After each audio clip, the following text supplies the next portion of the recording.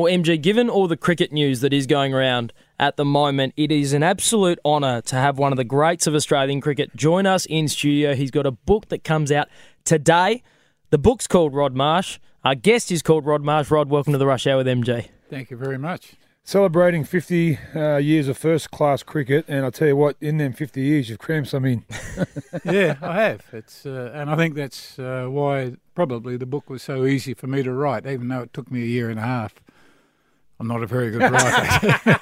Well, let's do it in chronological order. You went as far back as finding your ancestries back in the convict days. That must have been confronting.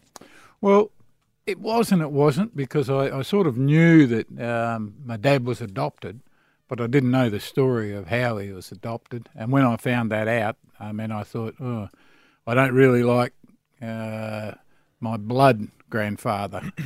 He just left my father and the other siblings and just took off with his former wife, which I could never understand why his former wife had him back after he was obviously playing up with this other woman. Rod, your book, and MG and I have both read it, and MG's got his copy in front of him there, and it's dog-eared, and he's got post-it notes all through it that we're going to get to. But the biggest thing that struck me in your playing career is that, geez, it looked fun. It looked, the way the book reads and the stories you've got from it and the amount of contributors you've got, your former teammates, people you played against, it just looked like you had a lot of bloody fun playing cricket. Yeah. Well, we did, and that's the thing that I think is probably missing today.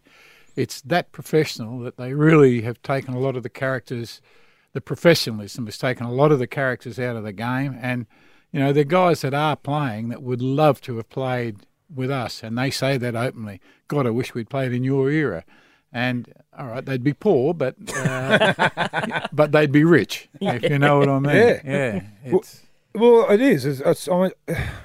Coming from a rugby league background, it's very similar. The 70s and 80s were the halcyon days of rugby league, when everyone goes, "Wow, I wish, this bloke here, who this modern player, he should be back in the 80s or the 70s, because that's where he belongs." And, yes.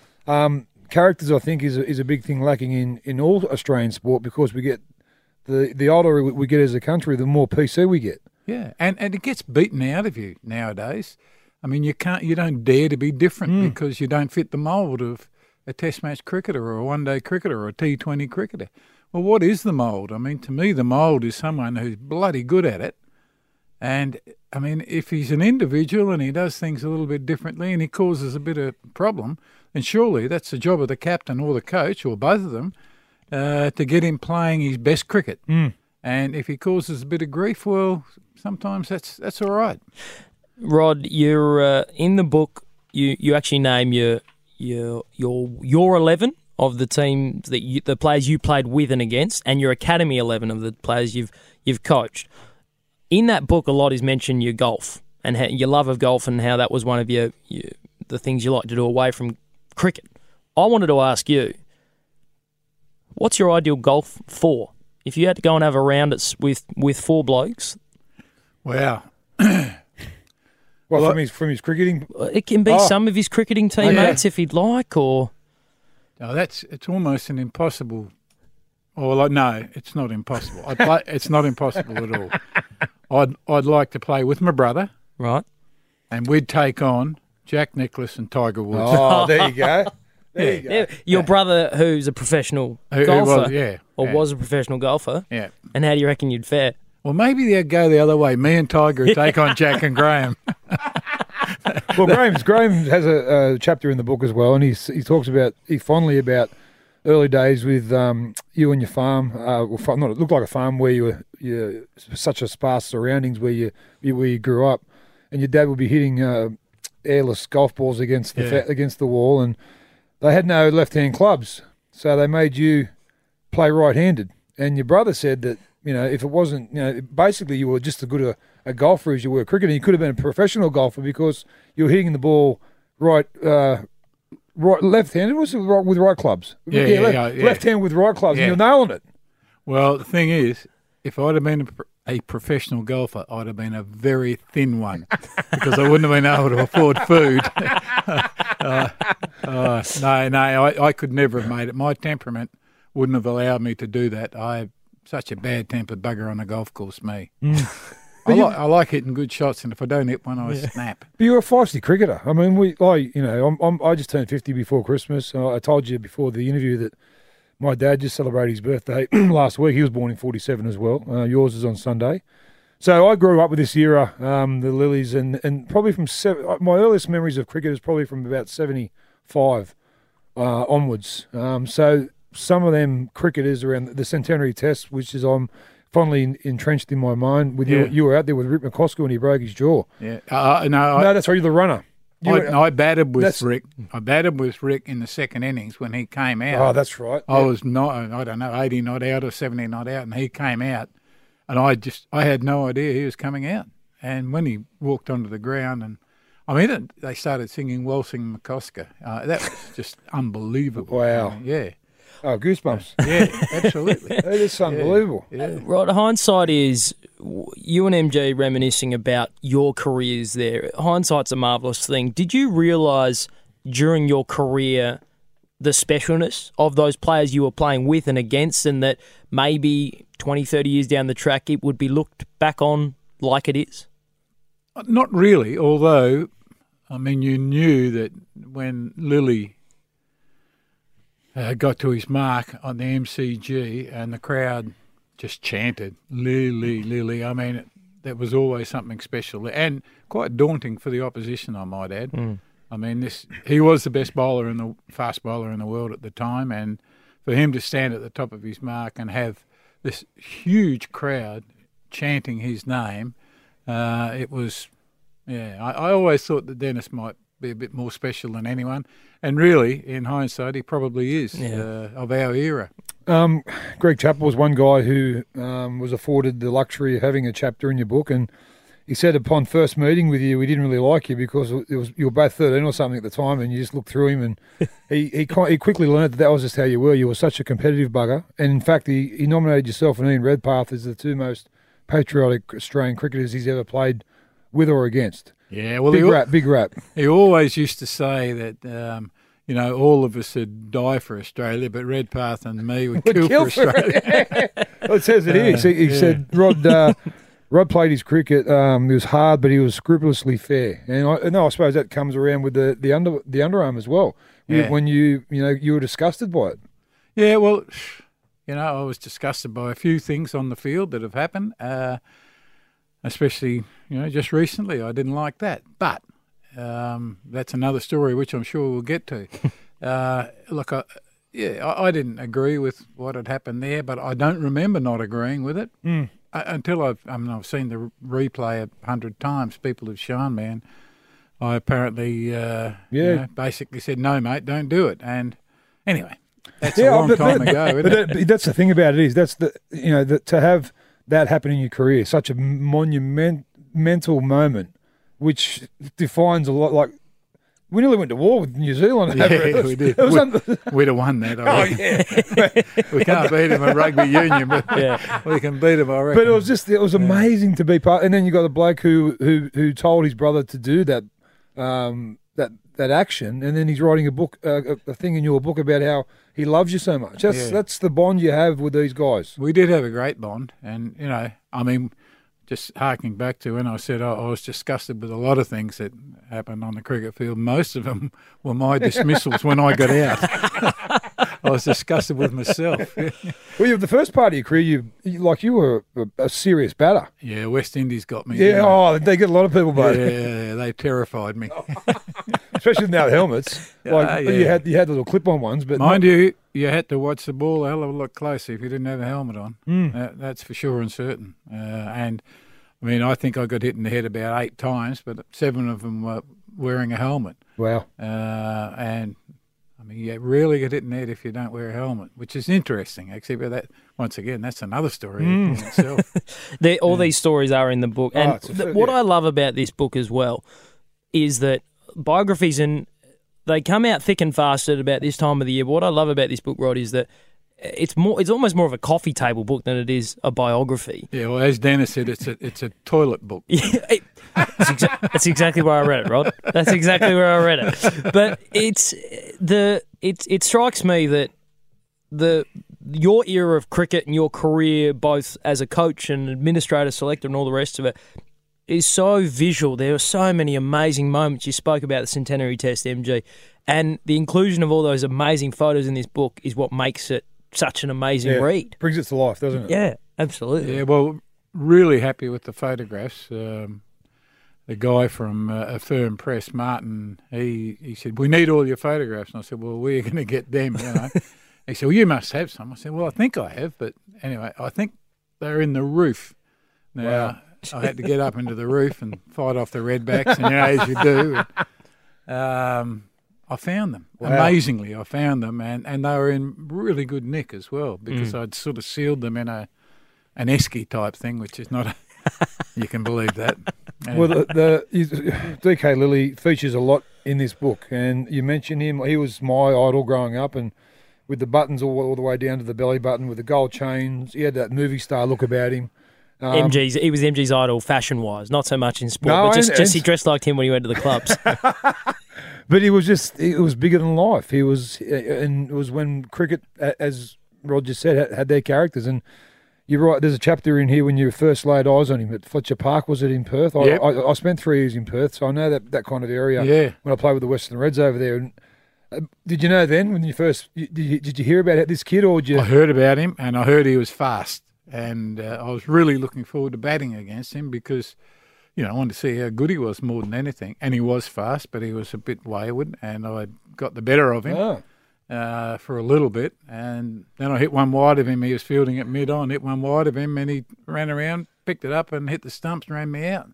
And I thought, God, that's highly unusual for a fast bowler to be able to field. Wow. And he could field in those days, but the longer his career went, the worse his fielding got. Yeah. That's That's what a man. Well, like, is he out of everyone, out of all the the great people you've met in cricket? Is he in the top 3?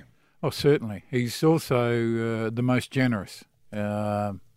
He's an incredible man. He's got an incredible cellar right now. Well, he had an that's something- incredible cellar until last week, put it that way. We said in the book, wine, golf, and family, but not in that order.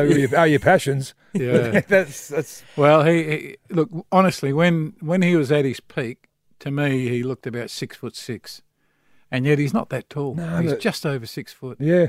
But when he was bowling, he looked tall, and he looked big, and he looked strong, and he looked Wow. dangerous. And he who was. was quicker at Tomo. their peak? Tomo. Tomo's fastest bowler Ever nearly. I've ever seen. Put it that way. Well, and you have spent time. You've set up academies all over the world. Yep. Mitchell Johnson was one of your charges in his early days, Yep. and Tomo. No, Tomo. Tomo is the fastest bowler I've ever seen. Now, having said that, it may well be that someone has bowled quicker than Tomo, but I doubt it. Your best ever 11, which I love the way you did it, was you wanted to do it with blokes you've actually played with or against, and, Yeah. I think that's fair. Well, you can't do it any other way. I don't think you can. can't. I don't think you can. I don't think you can, because otherwise it's speculation. I mean, how could I have Ponsford and Bradman? And I mean, I don't. Obviously, Bradman's record would Yeah. suggest he'd be in everyone's, but I mean, I had no idea how good these blokes were. But the They must have been pretty good. Oh, 100%. Yeah. But one of the blokes, a couple of you had in that team, the West Indies great Andy Roberts was Yeah. just, man, he was kind of this. He was the first of the scary West Indians that we kind of knew of, and He was the smartest of the West Indian bowlers as well, by far, I think. He was very good. What made him the best? Well, his control, his ability to be able to know what to bowl to what players. Typical example, we're playing the 4th Test in Adelaide against the West Indies in a series. Bruce led. We're having a beer at the end of the day's play. We've got one day to go, and we're going to get beaten. We're, I think, 8 down with a day left to play, and we're 400 behind or whatever. Anyway, we're sitting there and we're drinking beer, and Bruce Laird said, you know, I haven't had a cut shot since the 1st Test. And he played, this was the 4th Test match of the series, and Andy hadn't bowled him a cut shot. Wow. And neither did the other fast bowlers, because Andy controlled them. Wow. He said, you don't bowl anything outside off stump to leg. Bruce Laird, yeah. Yeah. Unbelievable. There you go. He was fantastic, Andy. Under the Southern Cross I stand. Yep. You are responsible for it. Well, I'm not responsible for the Not the limerick words, or the wording, but bringing it to the Australian team, and that was via Ian Chappell originally. We were having a beer on the Thames somewhere, and he told me the story about one of his mates who used to say it, and he also had a big arm, this bloke, and he used to throw his pint mugs onto the island, which was about 50 metres away. He said, "You reckon you can get yours there?" And I knew I wouldn't be doing that because it would have finished badly somehow, and I would have probably hurt my arm. So, and he then told me about this underneath the Southern Cross I was doing. And I don't know how or when or why, but somewhere back in this country, I think in Australia, we won a tight game or we won something. And I remember standing on the table in my jock strap only, not a pretty sight, I might add. Just with a big thunder got everyone's attention and belted it out, and then they wanted to hear it again, and then after every winning Test match, that's incredible. We gave it. What's more incredible is the line of people who have been bestowed the honour along the way. It's good having something like that. It's fantastic. It's fantastic. Ian Chappell, the other Chappell brother, who you seem to have by reading the book, you seem to have a very high regard for. He was probably my favourite batsman growing up and my favourite commentator as well when watching on Channel 9 along with Richie. But what was he like as a bloke? He was the most loyal and the most honest bloke you'd ever meet, and still is. He's a very good friend, and I just had to have him as captain. As much as I like Greg, and Greg as a player is probably better than Ian, but the whole package you're thinking about. In some ways, I mean, to captain a team such as the one I chose, Ian's the bloke to do it. Ian was, he really knew how to get blokes to pull together, and here's a man. During our days of playing, he'd say to the team after practice, he'd say, "Look, I don't know what you blokes are doing at 6 o'clock, but I'm going to be in the bar, and between 6 and 7 is my shout." And the reason he did that, because he got a captain's allowance, and he was ashamed to have the captain's allowance. Wow. He had to spend it on his players. Wow. He didn't get a big allowance, and I think they got a massive allowance now, but his was just a pittance, but he spent all of that money on us. There you go. Fantastic. That sums him up, doesn't it? Yeah, it does. Wow. That really sums him up. And that's the thing these days. Like, look, I think, and again, I refer back to the sport I played and the sport that you love as well, cricket. I don't know if it happens in AFL, but there doesn't seem to be that no matter what happens on the field, stays on the field, and when you finish the game, you go and have a beer with your opponents. Yeah. No matter what. We used to cop some tongue lashings from a lot of little cheeky halfbacks. Yeah. And some of the stuff was very personal. Yep. But I knew he was trying to get under my skin to make me a worse player on the field. Not once throughout my career did I think not to go next door and have a beer with him after the game. No, and that's the way it should be. That's the way it should be. And it's a bit more difficult in Test match cricket because it goes for 5 days. But, that's when the trouble. You've got time to cause trouble, I reckon, over 5 days. And what you want to do is you want to sort out any differences that you've had, sort them out so you start afresh the next day, and it's all a bit of fun. Then it doesn't build up. No, that's right. It doesn't fester. Yeah, that's a good. Yeah. It strikes me that if Rod had grown up in the eastern states, he would have been a cheeky little halfback getting under your skin. I think he would have. I think he definitely would have, or a hooker. Hey, Rod. I prefer hooker. Rod, the stories we've touched on some of them there. We could go on about the book and everything that's included. It is an outstanding read. It's out today. Grab it. Want to get your thoughts on the current cricket news. The Ethics Centre delivered their findings the other day. Yep. Have you read through the report? No, I deliberately haven't, so I can honestly say, no, I haven't read through it, so I really don't know what's in it, but that would be a bit of a lie because I've read the papers. Yeah. I've sort of read what but Tubby Taylor said you just can't read it in summary. You've got to read the whole lot before you comment, but I think I've read enough written by people that I, put it this way, that I respect, that have written articles, and I don't think Cricket Australia have come out of it too well from my understanding. Well, you're three. You were you're uniquely positioned. You're a former player and vice captain who was probably dudded for his chance to captain his country, but that's all in the book. Go on, grab it. You can read that full story. You've headed up academies. You've been a national selector and chairman of selectors. Where's Aussie cricket at right now? Well, we need a win. Oh my God, we need a win. And I'm really quite pleased with what the ACA have come out with today, the Australian Cricketers Association. They've said that the boys have got to come back, and they've got to come back early. And I totally agree with that. Yeah. I think that they've done their time now, and it's a massive amount of time they've done. It appears that the reviews have shown that Cricket Australia are partly to blame. So the situation's changed a little bit, and I think it would be good for everyone concerned. I think it would be good for, obviously, the players. It would be very good for Cricket Australia if they came out and said, hang on a minute, we're going to have a look at this, and if they brought them back into the fold for the series against India, I think it would be fantastic. I think it would just be. I think as a nation, we didn't like what they did, and it was systematic of what was going on at the time, and they lost their identity a bit. They've admitted that. Now, I think for a clean bill of health, let's just get back on with the game and let these kids back in. And they've 6 months has gone.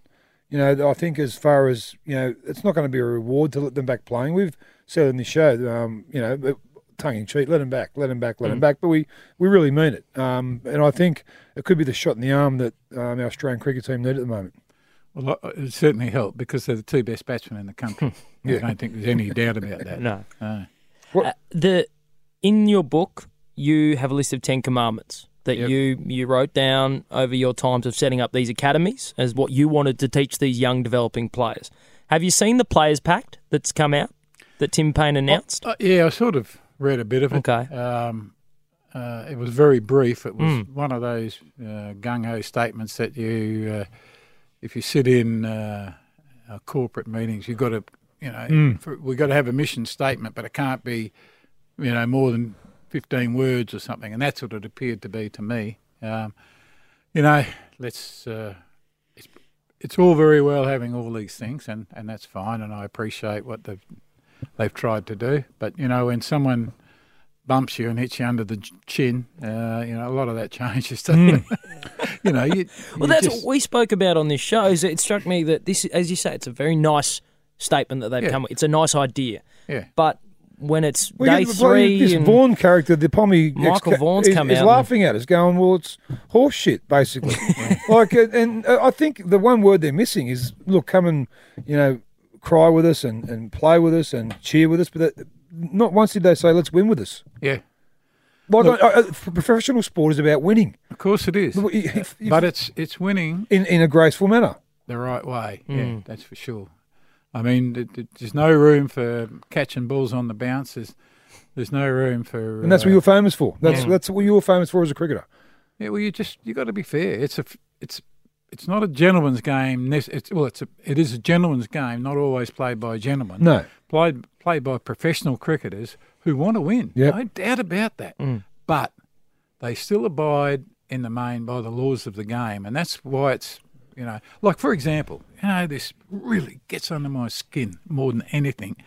You watch the T20 match, right, and you watch the last couple of overs, and you see blokes backing up, they're 4 or 5 yards out of their crease.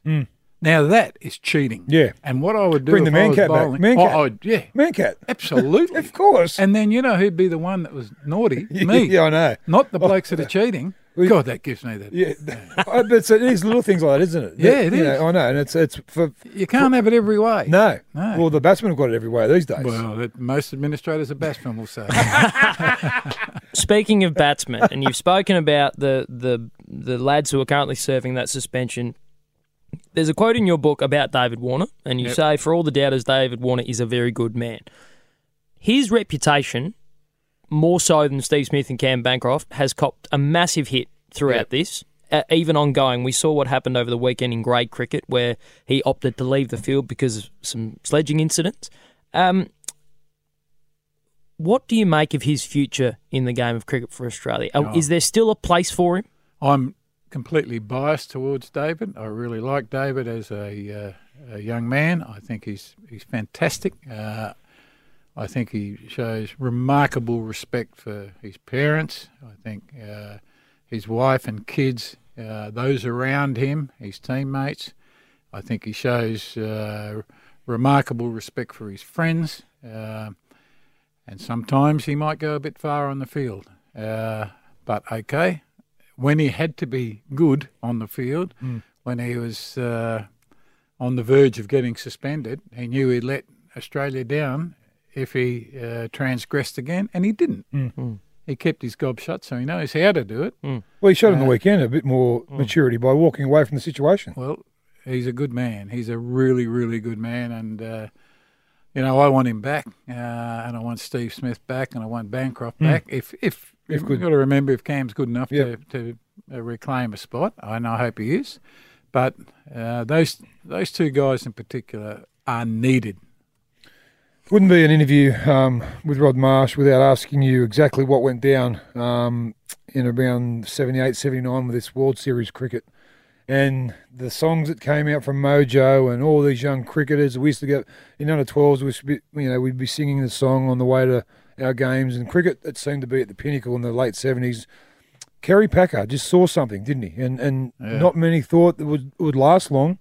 But cricket, as we knew then, would never be the same. Well, when you think about it, the underarm and the ball tampering, that's nothing compared with World Series cricket. When that broke.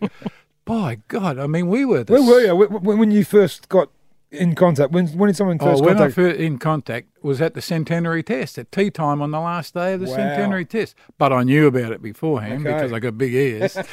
I found out that something was going down. I didn't know exactly what was going down, when I found out about it, there was probably no doubt that I was going to play. But I probably had more to lose than anyone, because I was vice-captain of Australia at that time, probably would have been made captain, which would have meant probably a bit of coin passed through my back pocket. You would have been spending the allowance. Yeah, exactly. That would have been good. Or maybe I would just spend it on myself.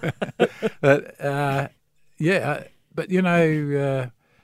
we were in Mick Malone and Max Walker and myself were in Amsterdam when the news broke at a party at Tony Gregg's place. Oh, wow. And we actually read about it in the New York Times, believe it or not. It was at the hotel. It was quite incredible. And we thought, thank God we're in Amsterdam. We were over there drinking beer, actually. It was and just having a look around. We were picked up by the guy from the Dutch Cricket Association. He had no idea what we looked like, or we certainly had no idea what he looked like.